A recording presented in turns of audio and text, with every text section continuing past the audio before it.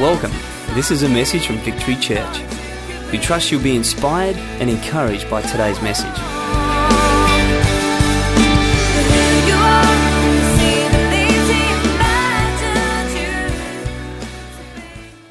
Well, as Tony mentioned, we are on the second part of a series called Rebels, Riots and Revolutionaries, in which we are actually going through and doing an outline of the book of Acts. We're not doing it verse by verse. We're not doing in-depth exegesis of this. We're not going to go into every Greek word and its meaning. We're really just wanting to skim across and grab some of the highlights that can help us today with regards to our walk in this day and generation. It's not a history lesson. This is not ancient history that we're looking at here, although it's set in history, but it's actually very real and very practical lessons that we can learn and bring into our lives, very real promises that these guys laid hold of that we can embrace for ourselves in order that we can live lives that are world-changing. Okay, and actually, Tone kicked off this morning, and I would strongly encourage, if you have not got the first part, if you weren't here this morning, I would strongly encourage you to get onto the internet and to grab that, download it, have a listen to it, because it really is going to set up this series well. This morning he looked at the fact that we need to wait before we work. Don't just rush off, but wait and be prepared before we do the things that God's calling us to do. We need to keep the main thing the main thing. We need to remember that Jesus, as he went up, he will also return. And finally, he just looked at the fact that everything rises or falls on leadership. And so I would strongly encourage you to grab hold of that message, have a listen to it. And I'm sorry, I just lost my train of thought then. But tonight, I want to pick up from Acts chapter 2.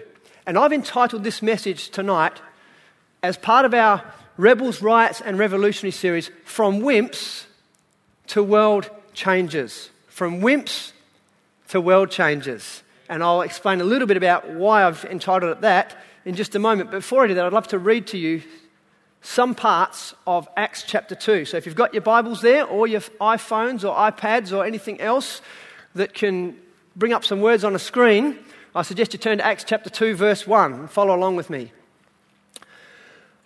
When the day of Pentecost came, they were all together in one place. Suddenly, a sound like the blowing of a violent wind came from heaven and filled the whole house where they were sitting. They saw what seemed to be tongues of fire that separated and came to rest on each of them.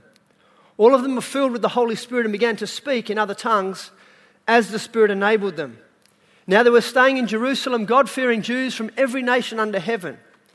When they heard this sound, a crowd came together in bewilderment because each one heard them speaking in his own language. Utterly amazed, they asked, "Are not all of these men who are speaking Galileans? Then how is it that each of us hears them speaking in his own native language? Parthians, Medes and Elamites, residents of Mesopotamia, Judea and Cappadocia, Pontus and Asia, Phrygia and Pamphylia, Egypt and the parts of Libya near Cyrene, visitors from Rome, both Jews and converts to Judaism, Cretans and Arabs. We hear them declaring the wonders of God in our own tongues." Amazed and perplexed, they asked one another, "What does this mean?" Some, however, made fun of them and said, "They've had too much wine." Then Peter stood up with the 11, raised his voice and addressed the crowd, "Fellow Jews and all of you who live in Jerusalem, let me explain this to you. Listen carefully to what I say. These men are not drunk as you suppose.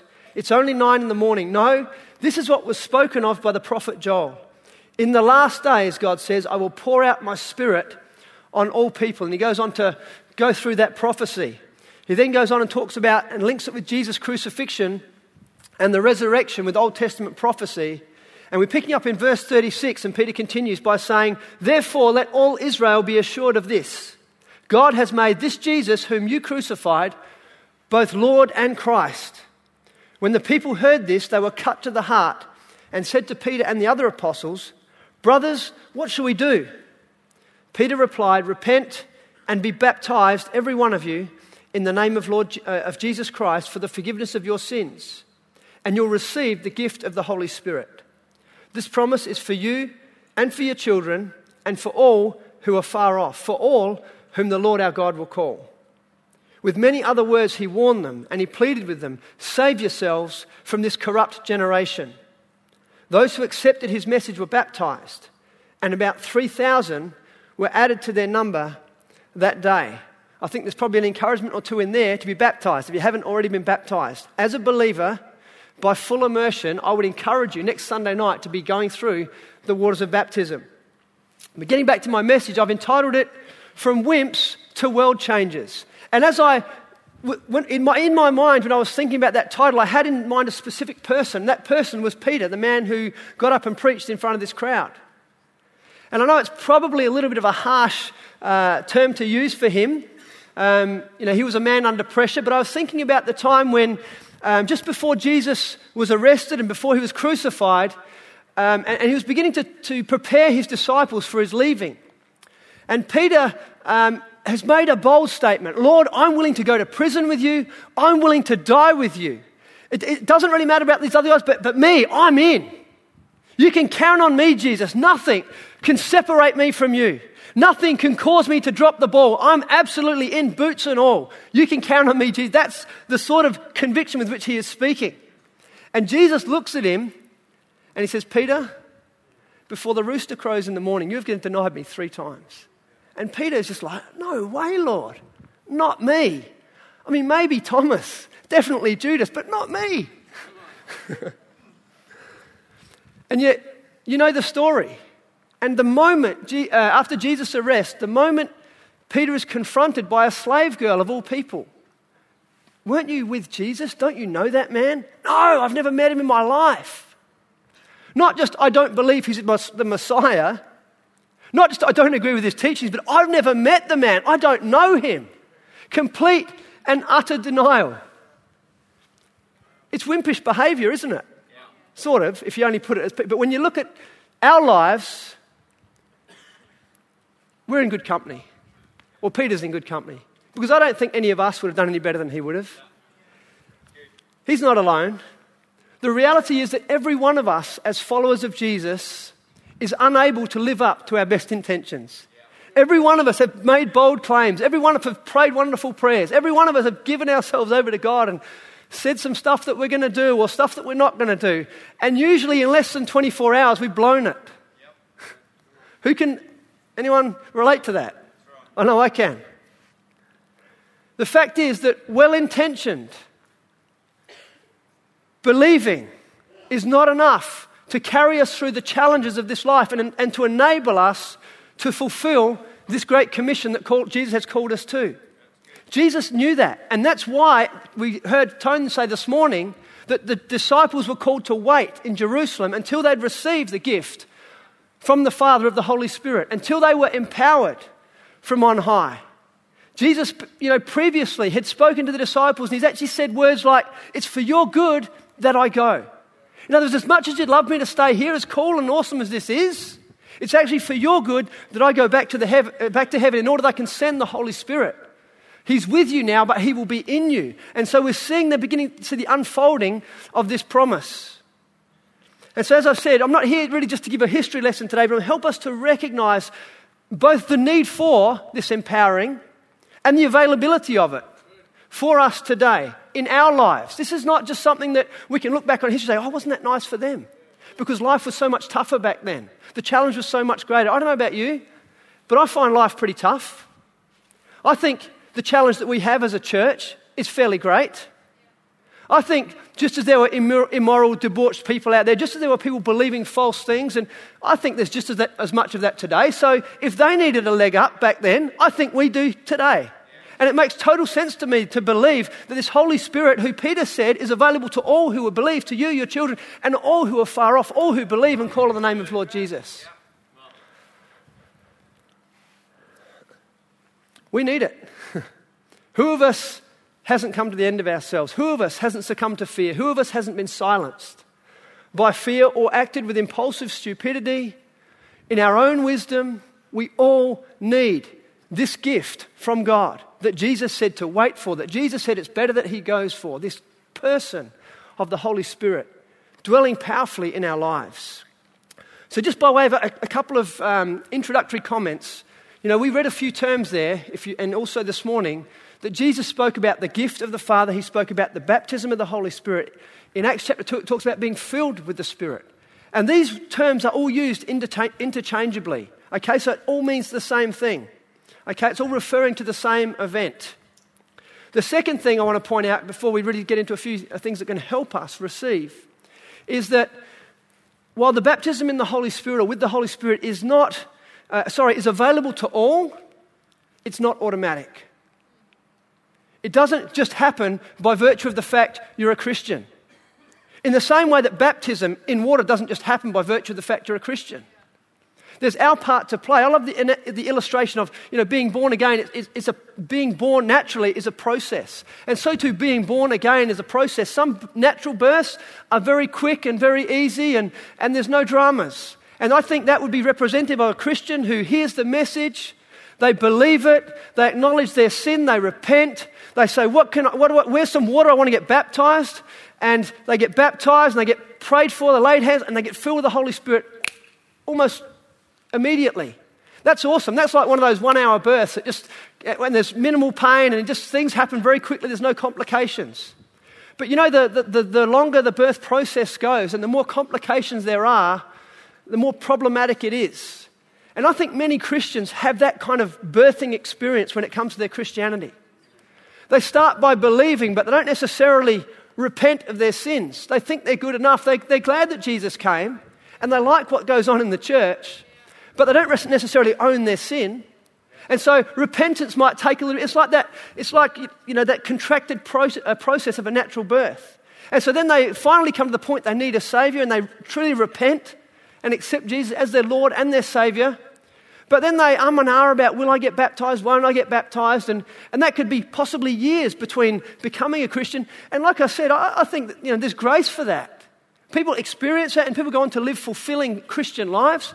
But I just think, with a natural birth, the longer it takes, the more complicated it is, the more pain involved. And I think so too for us as believers, the longer we hang back from being obedient to God's will and pressing in for all that He has for us, I think it gets confusing for ourselves. It gets confusing for those that are looking on. It kind of muddles up Scripture a little bit, because when you say, I'm dead to the old life, and then 2 years later I get baptized, which symbolizes death, it all just gets messy. So I'm just saying, wherever you are at, let's just press in. If you're not baptized, be baptized. If you're not been filled with the Holy Spirit, I'll unpack it in a minute. Press in. Don't sort of say, well, by the end of my life, I'll hopefully have got a little bit more understanding about what God has for me. But no, press in now. All right. So just a couple of things, because like I said, it's not automatic. And the fact that it's not automatic, I think, has made it problematic in terms of church history. And even today, many people, the whole issue of the baptism in the Holy Spirit, the whole theology and subject of that, for some is a massive point of tension.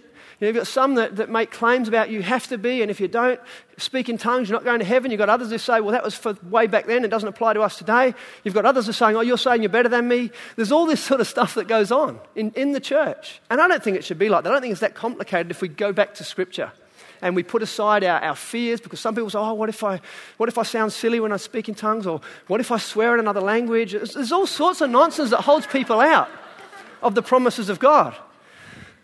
I've heard them all. I have. People have actually, there's been the things that people have been worried about when I've been talking to them about this sort of thing. Okay, so I want to have a look at, firstly, just preparation for empowerment. Because every one of us, I think we've already agreed, we need empowering.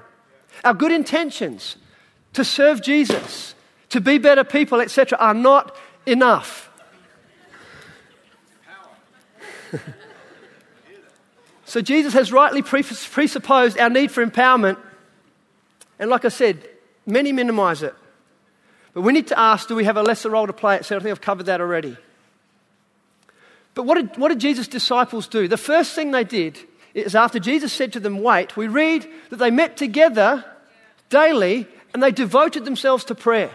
They all joined together constantly in prayer, in fact. In fact, they were just doing what Jesus had said to do. Jesus had said many times before, the whole ask, seek, knock thing. Ask and you'll receive. Knock and the door will be opened. You seek and you'll find. In Luke chapter 11, verses 9 to 13, it talks about that. But the context there, he specifically says it's about the Holy Spirit. If you earthly fathers know how to give good gifts, how much more is our Heavenly Father going to give the Holy Spirit to those who ask Him? And so I believe that the disciples understood that, and so they're asking God this gift. We don't know what it's going to look like. We don't know what it's going to sound like. We've really got no clue. But Lord, you've said to ask, and to ask our Heavenly Father who is good for this good gift of the Holy Spirit. So here we are, we're just waiting, we just want it, God. And I think that's an awesome attitude to adopt. I think every one of us, if we will adopt that attitude, every one of us can experience this gift. Like I said, it's for all, it's just not automatic. All right, the second thing, I just on that ask and receive, the other side of the coin, I guess, is that James says that you often don't have because you don't ask. And so maybe that's one of the roadblocks in your life. Have you ever actually asked for the Holy Spirit to come into your life? Like I said, many people are ignorant. They've never read the Bible, or they've read little bits of the Bible that are selective, and they don't even know that there's a Holy Spirit in the Bible. Never mind the fact that he can empower them. So this is the first thing. We need to ask. Secondly, we need to be patient. Jesus said, wait until. Wait until. And it was certainly days, if not a week or possibly weeks between when he said that and when they actually received, when the Holy Spirit actually came upon them. I mean, imagine if they'd have jumped the gun. I mean, here they are, about 120 disciples of Jesus with the world to win, left to their own devices. What do you think they would have done? Imagine if they hadn't waited for the Holy Spirit. Peter, you're a fisherman. You're used to mending nets. You could probably make really good doilies. No, sorry. We could have a fight. We could raise some money that way to send, Barnabas here and Thomas there, and that's the way we can do it. That's not the way to do it. Maybe we could have a Bible school. They would have just got into all sorts of Christianese sort of things, doings, rather than just actually waiting on God for his plan and for his purposes to be fulfilled. So we need to wait. And sometimes, or often, the waiting is longer than we actually want. But as we know, for those of us that know anything about the Bible, that delay is not usually denial. It's just delay. God is doing something in the waiting. He's increasing our hunger. He's making us more desperate. He's preparing us. He's preparing us so we can hold on to that which he gives us. There's a whole bunch of reasons why God delays, but ultimately we just need to hang in there and be patient until God does what he says he's going to do.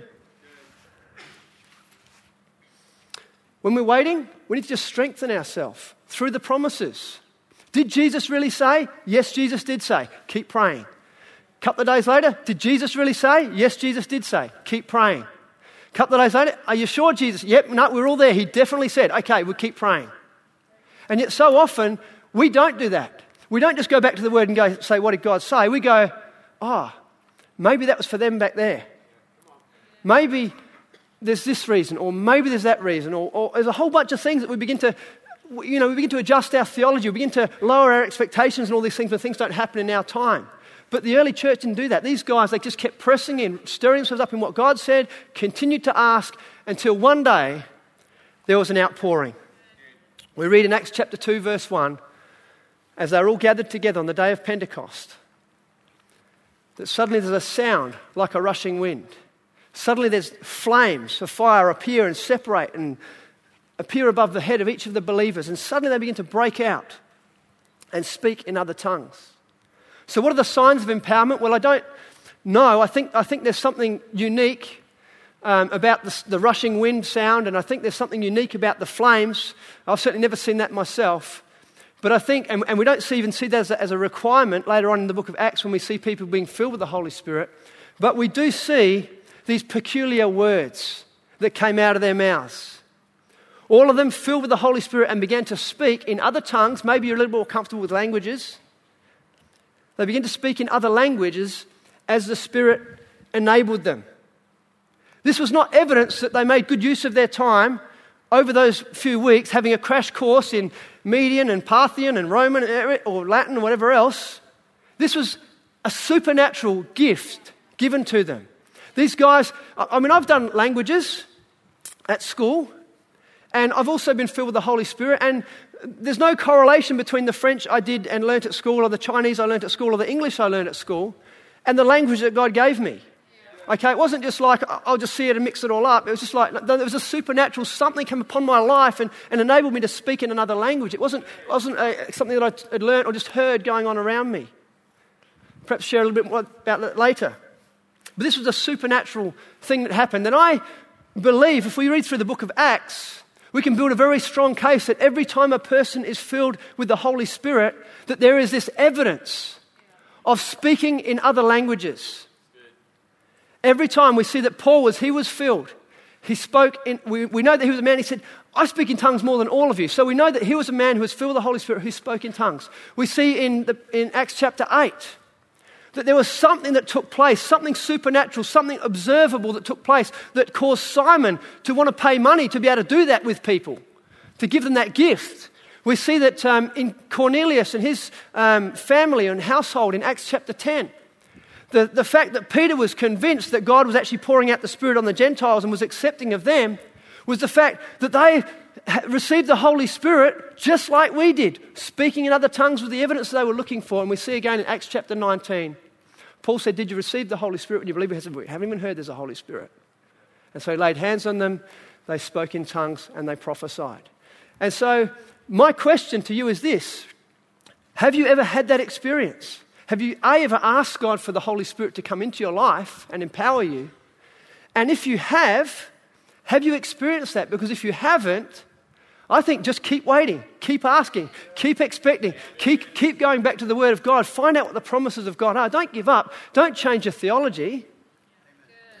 Go back to the Word of God. Convince yourself and then hang on to God all the more and say, God, you promised, and you're not a man that you should lie.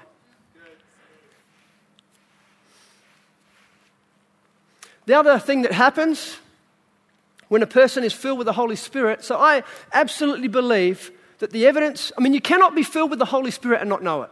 That's my point I'm making, essentially.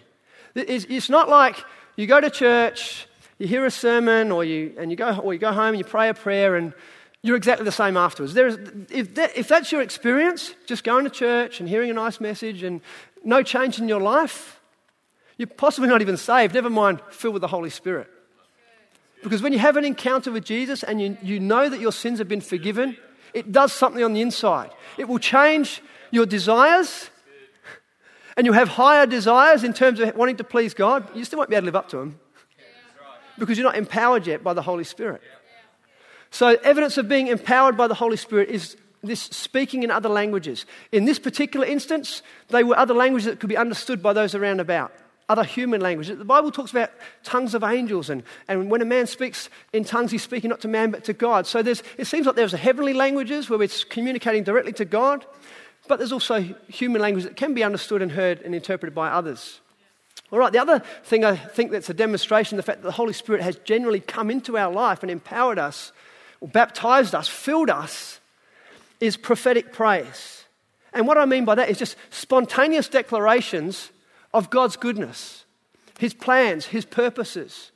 And so we see that often that happens. People who don't know theology begin to talk about the fact that Jesus is coming back and He's going to raise the dead and He's going to judge everybody. And there's just a prophetic edge to what they're saying. There's praise that comes. Again, I'm a hopeless singer. I know nothing about music. But man, I've got so many songs that I can sing that I haven't learned in church. I just kind of make them up as I go along when I'm driving my car or in the shower or walking around the house. Usually it's best when the kids aren't home or Sally Ann, but even when they are, I still do it sometimes, and I'm sure they're embarrassed about it. But, when you've been filled with the Holy Spirit, there's something inside that's wanting to flow out of your life. So that's 2 P's. Peculiar tongues, praise, or prophetic praise. And my third one is propulsion. I think many of us are stagnant. Many of us are stuck as believers. We do our Christian thing, but we're not being effective. We're not getting out there. We're not doing anything. We're not making an impact. And I think God has called us to do that. And so for me, and I think scripturally as well, we see, I know scripturally, but there's propulsion, there's movement that comes. We see that these guys went from in the upper room. It may be overstating it to say they were frightened behind locked doors, but it's possible, because things were pretty tense. They'd lost their leader. He'd come back but they still didn't know what was next, in a sense. And so they're waiting. They're stationary. The church is going nowhere at that particular time. But the moment the Holy Spirit comes, He mobilizes them. And they get out into the crowd, they begin to preach the gospel, etc., etc. And you will not remain stationary as a believer when the Holy Spirit comes into your life. Again, I've unpacked a little bit about the theology, but this is my personal experience as well. I mean, we've laughed at my expense, and Tone's told some good stories, and then I said, well, actually, he probably understated some of the truths about my previous life as a non-Christian. And, in my eyes, I was a good enough person and all that sort of thing, and probably had, plenty of friends and stuff. But the reality is, I did some pretty dumb and some pretty ugly stuff. And even when God was stirring in my heart, and there were some circumstances sort of coming together that were just sort of herding me towards God, if you like, I was still resisting. I was still doing my own thing. And I remember, many of you have probably heard this, but I remember a key moment was when God arrested me through a friend's salvation. A friend became a Christian, and I was all excited that he'd become a Christian because I was one too, didn't you know? And he goes, really? Out of all the people at uni, I thought you'd be the last person to be a Christian. It's like, whack. But it was that combined with some other things that God just put a desperation in me to get to know him. And I was part of a Pentecostal church. They believed in the baptism of the Holy Spirit, as we're talking about here. And so I thought, man, I need that. If I'm living amongst these friends of mine, they've got no idea I'm a Christian, I need some help here. My good intentions are not enough, because I did believe in Jesus. And I did ultimately want to represent him well. But I was just clueless and powerless to actually walk out what God was beginning to stir inside of me. And so I just began to cry out. And again, it didn't happen overnight. It didn't even happen in a week or month. It was more a period of months that I was just waiting. I was just praying. I was just asking God, fill me. I need your power in my life. I cannot do this alone. And one day, I was just praising God, singing in English, and suddenly I've got this other language there. Like I said, it wasn't a language, it wasn't, a throwback to one of my French lessons at school or my Chinese lessons or an English. It was just something totally other was there in my mouth. And it was kind of like, God's indescribable, and the human language, any language, is so constrictive when it comes to trying to praise someone like God. It's kind of like you get to the end of your own words, and suddenly, boom, there's this whole other realm of which your spirit can offer praise to God. And that's what happened for me. And so that was the peculiar tongues, if you like, part of it. But accompanied with that was the passion that I spoke of and the prophetic praise. But then there was just a mobilization in my life, a moving on.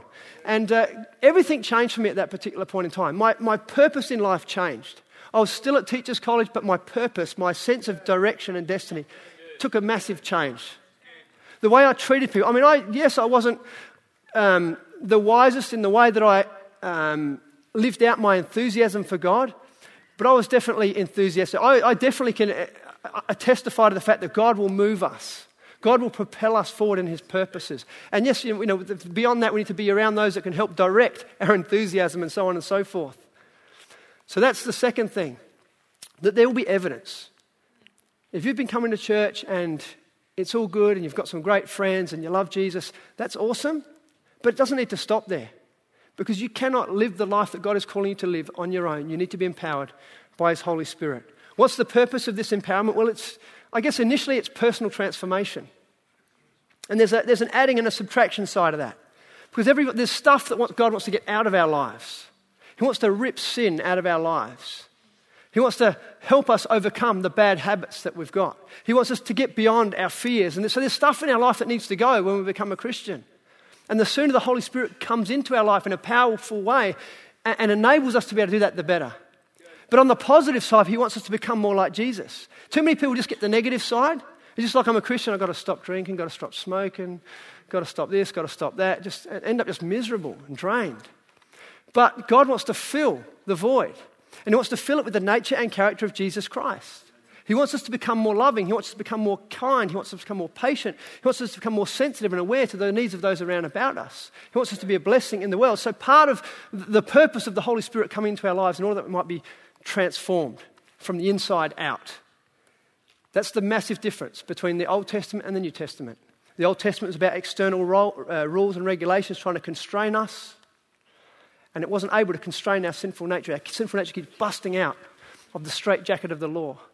But the promise in the Old Testament that God would take our heart of stone and replace it with a heart of flesh. He's talking about when the Holy Spirit comes into our life. That's what Peter was quoting. And so it's about personal transformation, yes, but it's also about persuasive proclamation. God is calling us not just to live this life to and for ourselves, but we are ultimately here on a mission. We are to be his witnesses. That's what Jesus said. You'll be empowered to be my witnesses. And so every one of us has a part to play. Peter got up, like I said, a man who before had been intimidated and cowered before a servant girl. No, I don't know Jesus. I never heard of the guy. And suddenly he's in front of the crowd that has been party to Jesus' death, and he's accusing them of murder. And his words are coming forth with such power and such authority that they're carrying before him. They're saying, what must we do to be saved? There's a transformation here. 3,000 people, it says, were added to the church in one day because of Peter's Holy Spirit empowered life and inspired words. We see that as the book of Acts goes on, we see that these words are confirmed with signs and with wonders following. All manner of amazing things are happening that are just pointing people, saying, this is true, you can believe it. Even the conviction that people were feeling was a part of, of the power, a part of the reality of the Holy Spirit's presence in Peter's life. And I don't know about you, but I don't want to just be ignored. I don't want to just have good arguments or good ideas or sound theology. I want to be speaking words that come laden with conviction, that actually bring about change in people's lives. Now, you or I may not get to speak to and convert 3,000 people in one hit, but that doesn't matter. We are here at very least, to be part of winning and changing our world one person at a time. If you've got one person in your sphere of influence, God wants you to minister powerfully into that sphere of influence. If you've got 10 people, same. If you've got 20 people, 30, 100, the same. God wants you to shine brightly for him, not to be like I was. Again, I think, my birth as a Christian, if you like, was difficult. It was painful. It was slow. It was laboured. Like I said, I'd been a Christian probably for 4 or 5 years when I heard that. I do believe if I'd have died and gone to heaven, that my confession and the desire of my heart, that God would have accepted that. But my life was counting that much for him. In fact, it wasn't even counting that much, it was counting less than that much, because it actually I was a bad witness. I was probably putting people off, because the biggest problem people have in the church is, Christians, bunch of hypocrites, say one thing, do the other. I'm just as good as them, or better.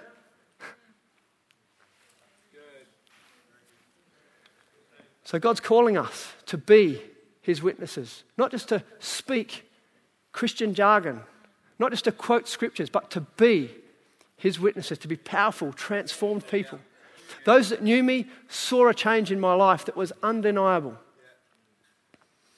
And that change has lasted. And hey, look, I'll let you in a secret. You don't become perfect when you're filled with the Holy Spirit.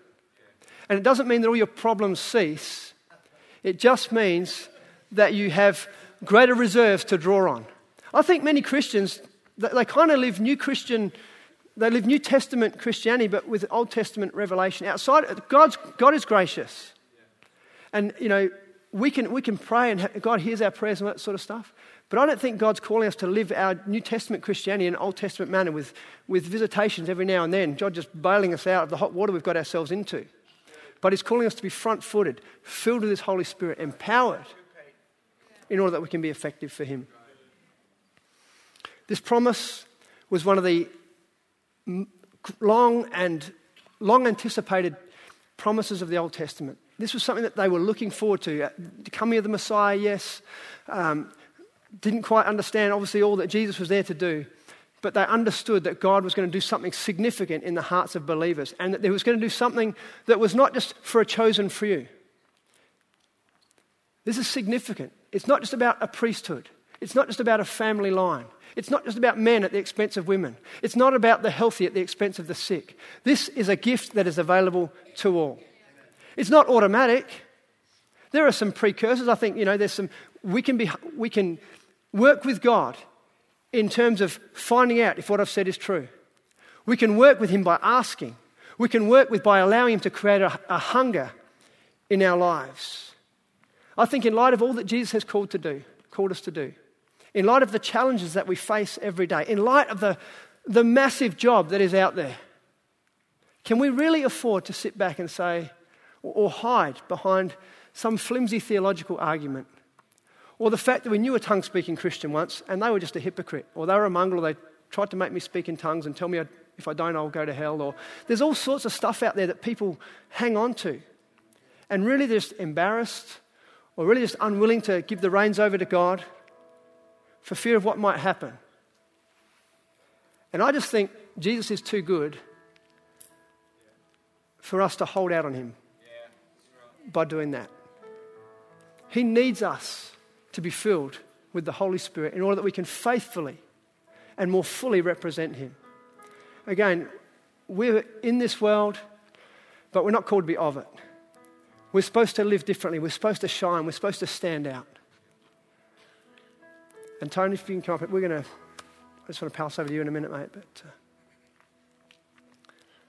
But I just want to see in us, every one of us, a hunger for God.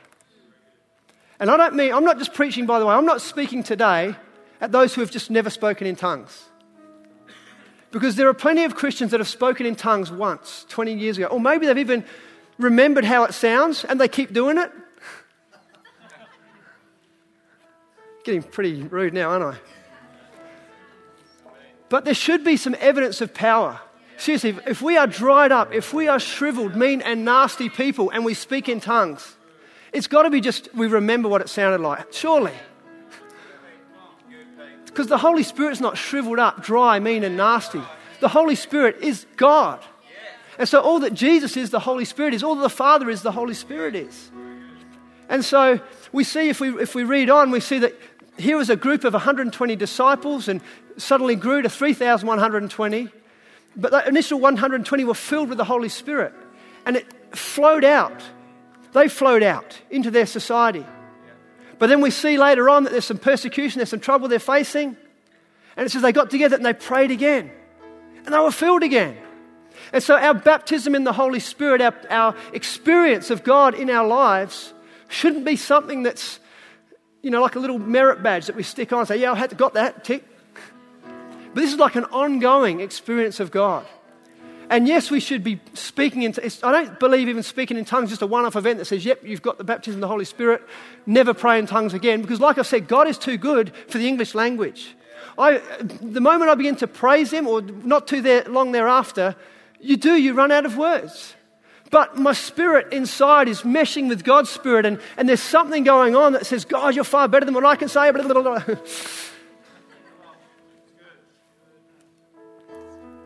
Who of us doesn't get stuck knowing what to pray for? Some things are just too big to know how to pray for. Some things are just too complicated. Some things just we don't know about. And yet Romans 8:26 talks about the fact the Spirit intercedes for us with groans that words cannot express. So you and I, our family can be on the brink of disaster. We might not even know it. But in one of those times when we're just praying, allowing the Holy Spirit to speak through us, we can be praying protection, we can be praying blessing, we can be praying God's grace into that situation, protecting them from who knows what, because of this wonderful gift that God has given us. And it's, like I said, I'm not here to talk about just speaking in tongues per se, but I'm talking about, as a people, are we empowered by the Holy Spirit? Do we walk into our workplaces? Do we walk into our families? Do we walk into our everyday lives with a sense of anticipation? God, here I am. I'm your person on the scene for whatever you want to do today.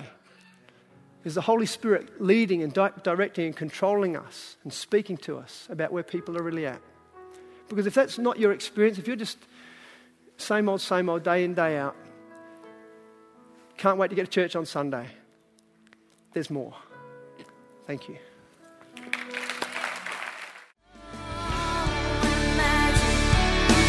This is the end of the message. Thank you for taking the time to listen, and God bless.